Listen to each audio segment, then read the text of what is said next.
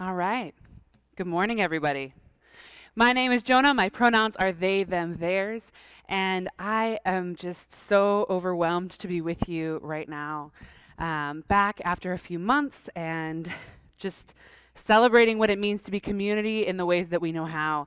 As Cameron said, we are piecing together with the technology we have, which is such a gift, so that we can come to you live this morning despite not being able to be on the lawn. And I'm just really overwhelmed to be here, as I shared in comments. But I would like to start us off with a scripture reading. So the scripture today is from Genesis 2 and Genesis 3.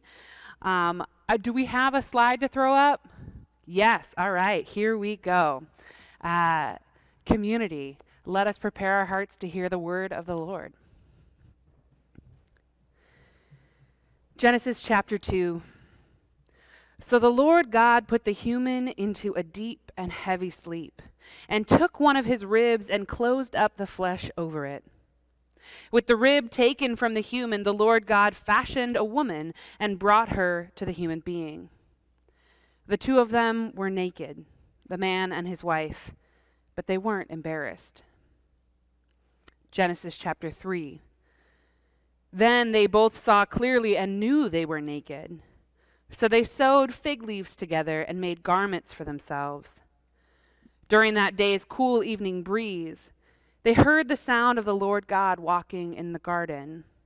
And the man and his wife hid themselves from the Lord God in the middle of the garden's trees.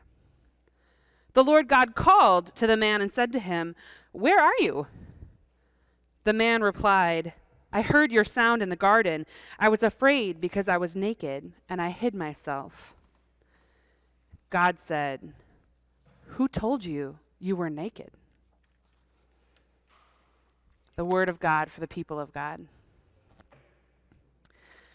So y'all, I am back, and I'm so excited to be back with you. As Cameron mentioned, Cameron and I had a baby on July 9th. Can we throw a little picture, shameless plug, of our baby on the screen? No, we can't. Oh, just kidding. You are going to have to follow my Instagram for that one. We got it. I have absolutely become one of those parents that is obsessed with their child. I sing Mariah Carey's "Obsessed" to my baby all the time, trying to make her think she's the one obsessed with me. But let's be real, it's me. And also, which direction am I? This way? Yeah. Who wouldn't be obsessed with that baby? Lots of people, it's true. But I am, and it's been so incredible to be able to take leave and to just be with her as she is born into this world. I've been telling her all about you guys, actually, and I'm so excited to raise with Cameron this baby who's going to grow up in Jesus-rooted, justice-centered, radically inclusive community. I keep telling her about all the people who are prepared to love her, about the world that we're creating, about the community that's blossoming here. And I feel really, really honored to be able to introduce her to that space and to this world. And so as we enter back into community, Cameron and I wanted to take this time to share with you all some of the reflections that have come up over the last 12 weeks as I've spent these long, late nights up with Micah. And so we have this new series that we're calling Naked as We Came, about the spiritual lessons we can glean from those first few weeks of life. What do we know about humanity from the way that God brings us into this world? And, cards on the table, there's a little bit of an element of this just being a series by a new parent who's still obsessed with their baby who wants to talk about it constantly. But also, I do think that there is something here for us because at Zao, we want to truly live our lives. That's what the word Zao means, to be among the living. And so as we seek to be among the living, I think that there are things that we can learn from the ways that God brings us among the living for the first time. How does God equip us when we first arrive in this life? How do we begin to live in those moments that we join among the living? And what does this experience of new humanity have to say to the rest of us about how to find God and true life with one another? And so in the next weeks, we will be taking some lessons from the littlest among us, called by God into new life ourselves from the ones just born, just arrived earthside. But I can't go into this without discussing a phrase that may be in the back of a lot of your minds: born again. Now, that is a really complex and problematic phrase for a lot of us. And I would love to hear from folks in comments the ways that you have grappled with or been wounded by the phrase born again. In our culture, our modern American Christian culture, that phrase born again has become really politically loaded. It has been aligned with a type of Christianity that is much more American than biblical, in my opinion. And it's not always the case, right? There are lots of people who are born again in ways that are powerful and scriptural, but there is certainly a strain of American Christianity that uses that phrase born again in really hurtful and harmful ways. And so I want to name that because I know there are people in our community who have been harmed by the call to be born again. If we can go to the roots of that phrase, we see that it's not an invention of modern American Christianity, but actually comes straight from Scripture, and it means something very different. The original phrase comes from Jesus' exchange with a man named Nicodemus in John chapter 3.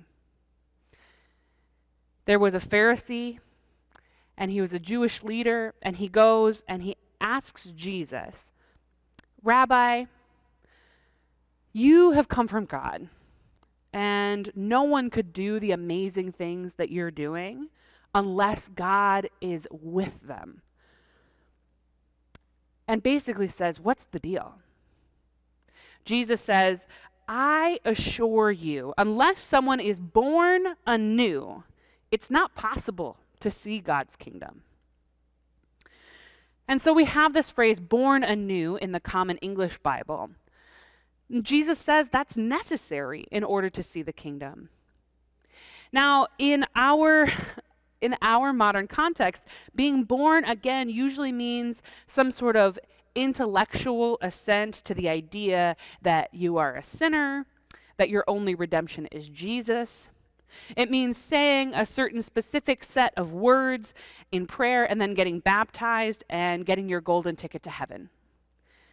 But that doesn't seem to fit with what's going on here at all, or with God's natural processes around birth and life. You see, when Jesus is talking to Nicodemus, Nicodemus is asking about these beautiful, miraculous events, saying, how is it possible? God is with you in a way that is so beyond my comprehension. How do I comprehend? And Jesus says, be born anew. So what does that mean to Jesus? And why do we need to be born anew? Jesus says it is so that we can see the kingdom. Now, the kingdom is not this pearly gates on a cloud, creepy babies with wings kind of situation that we have made heaven into. The kingdom is the core of Jesus' teaching. The kingdom is heaven on earth. The kingdom is the way that all of God's creation comes together in a moment to bring liberation and freedom and joy and true and eternal life to all things and all creation. And so how do we see that? How do we catch God's vision for the world? How do we be a part of what Jesus is doing to renew all of all beings, all of our hearts, all of our community? Well, there's a lot to it, and that's actually all of Jesus' teaching. But the core is about love, loving God, loving neighbor. Being born anew into that life means something wholly different than saying the right words or following the right church. It means having a new orientation to the world. Jesus elaborates in another story from Matthew 18. There, he's speaking with people, and a disciple asks who's the greatest in the kingdom of heaven? Basically, when all of this comes to being, when you are in charge, when everything is made right, who's like right there up at the top though? Because human beings are so used to this stratified world where someone's got to be better than other people, right? So they're like, how do I, edge up to that top spot? I got in early. I want to make sure that I have my different version of a golden ticket, right? And Jesus calls over a little kid and says to the disciples, I assure you, there's that phrase again, I assure you. Sometimes translated as truly I tell you, which feels very religious, but I assure you seems like it has a little bit of a neck snap to it to me. That if you don't turn your lives around and become like this little child, you will definitely not enter the kingdom of heaven. And again, we have to ask, what exactly does Jesus mean by the kingdom? And what does it mean to become like this little child? Because somehow, becoming like this little child and being born anew are similar, are that same pathway into the kingdom, into understanding what God is up to in this world. I think it's notable that he says that you have to turn your lives around, because the next lines he goes on to talk about, part of the beauty of children is their humility. And this disciple has not been particularly humble, asking how he can get that top spot in the new order. But being made newly like a child is something that goes really counter to our culture. In our culture, we really like to grow up fast. We like things that make us feel adult and big and important. Children often get relegated to the sides or to the background, or told that they need to act more like adults. But here comes Jesus saying, you need to be born again like a little baby. You need to be like this small child. You need to catch the vision of what I'm doing in the world, and you're not going to do it acting all big and puffed up and like you're going to be at the right hand. Jesus wants us to come back to the beginning. And what did Jesus do to bring that vision into the world? He came in as a little baby. And this is one of the unique things about the story of God in the world in the Christian tradition. There are not a lot of gods who will come down as an infant. And when I see so many things lighting up across the scriptures about what it means to be born an infant, to come and be with humanity as a vulnerable little baby, when Jesus says you have to be like a little child, it starts to seem like this is a really, really important theme. And for me, I've got to start at this important theme, where Jesus starts, where God starts in the beginning of all creation. The stories we have about God creating humanity. Because even if we understand those stories to be stories that tell truths not in a literal way, they tell truths and they are there to teach us. So in Genesis, what are we taught about the beginnings of humanity? Well, God creates humanity. In Genesis 2, that's the messier story where God is kind of experimenting. God creates the first human, wants the first human to have a helper, have a friend, have a partner, tries all kind of animals, and is like, you know what? No, you need someone who is just like you. And out of that creates the first couple. But in that good creation, in that creation designed by God, these two are naked. They are naked and totally chill about it. And they are in their garden and they are hanging out. And it is not until sin enters the world that suddenly they look down at themselves and are ashamed. This is the introduction of shame into the world. And it's a really important note, I think, that shame doesn't exist in the world before sin. You see, we like to, in religious spaces, sometimes shame one another. There are a lot of church traditions that will say, oh, you just need to act right, and the only way you're going to act right is if you feel the shame of your debased self. And so I will remind you, we will remind each other, we will lash ourselves on the back and feel shame about who we are so that we can coerce ourselves into acting right, which is how we get in good with God. But I think that that was a real wrong turn that we made. I think that's a real brokenness of the church. And I think it's caused us a lot of harm. And we see that in that first story of these first human beings. That when God made them as God made them, with their unique fleshy bodies, with their various different anatomies, with their vulnerable selves, that God didn't clothe them and God didn't shame them. It wasn't until sin and evil came into the world that they felt shame, and they immediately tried to cover themselves.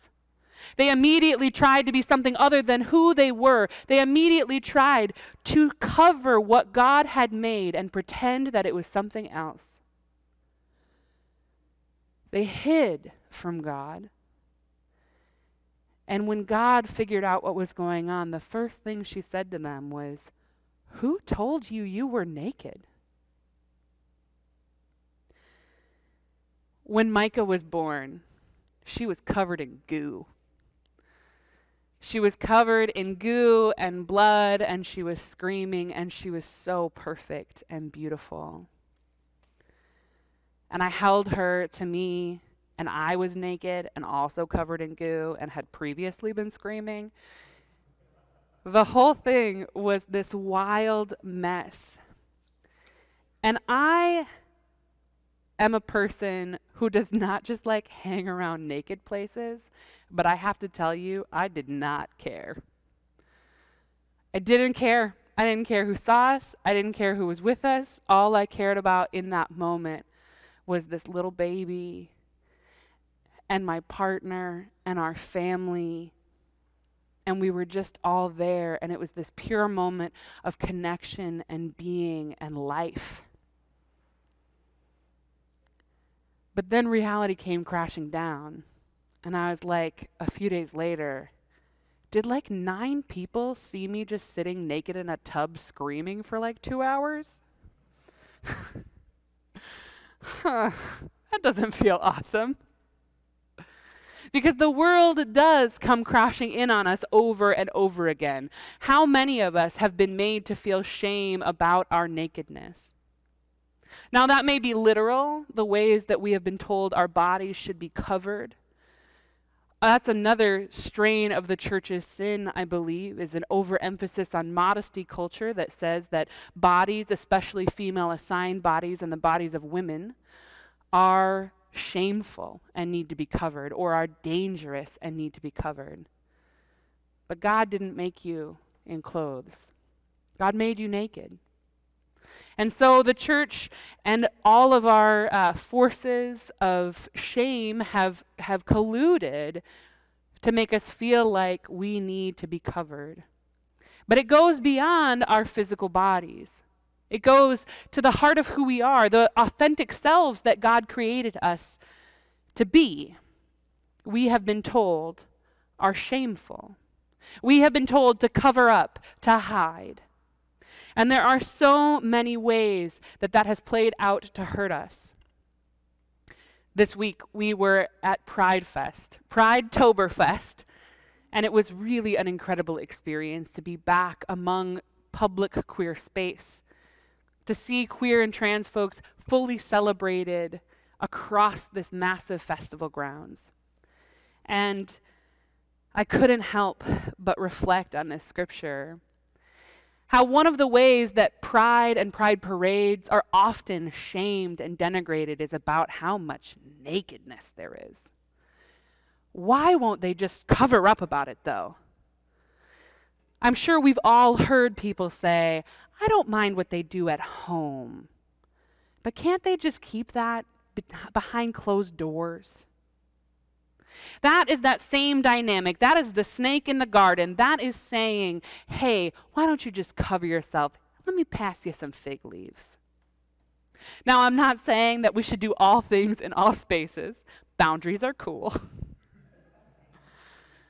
But it is a reflection of that shame in our culture that we pass along to one another. And this is the thing, shame is contagious. We put it on one another, it grows in ourselves, and we pass it and pass it. But in the same way, that authenticity and that nakedness is also contagious. The pureness of the self. And I say this because I have spent the last 12 weeks with the least self-conscious person I've ever met in my life. Micah, my little baby, is not concerned at all what I think of her. She's like really into what she's into, and she's really not into what she's not into.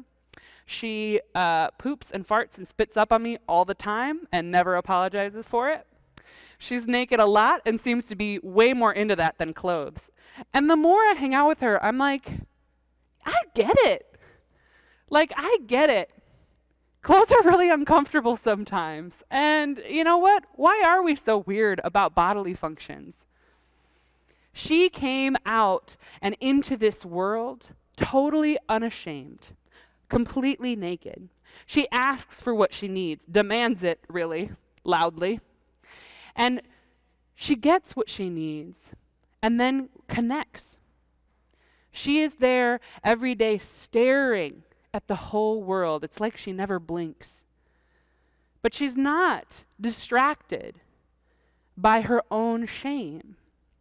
She's not too busy covering up her true self to take in all that is around her. She just shows up, authentic and vulnerable, naked to the world at every level.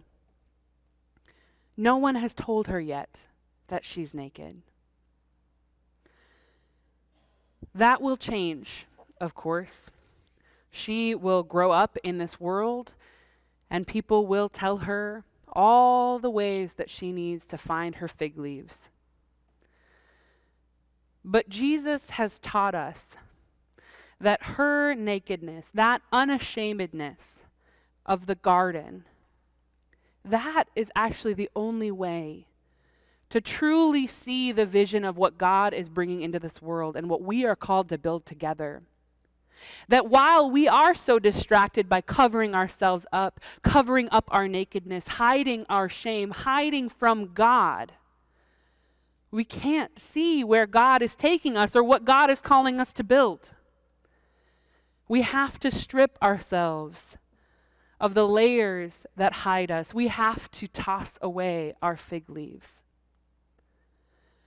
And so I ask you to reflect. Who told you you were naked? What are the parts of your sacred being that have been shamed into covering up, that have been hurried into hiding, that have been told they are not good enough and need to be kept in the closet? Certainly those of us who are queer and or trans know that there are lots of pieces of ourselves that have been deemed unacceptable, especially in church. Many of us have had to fight really hard to take off those fig leaves, to be our fullest selves.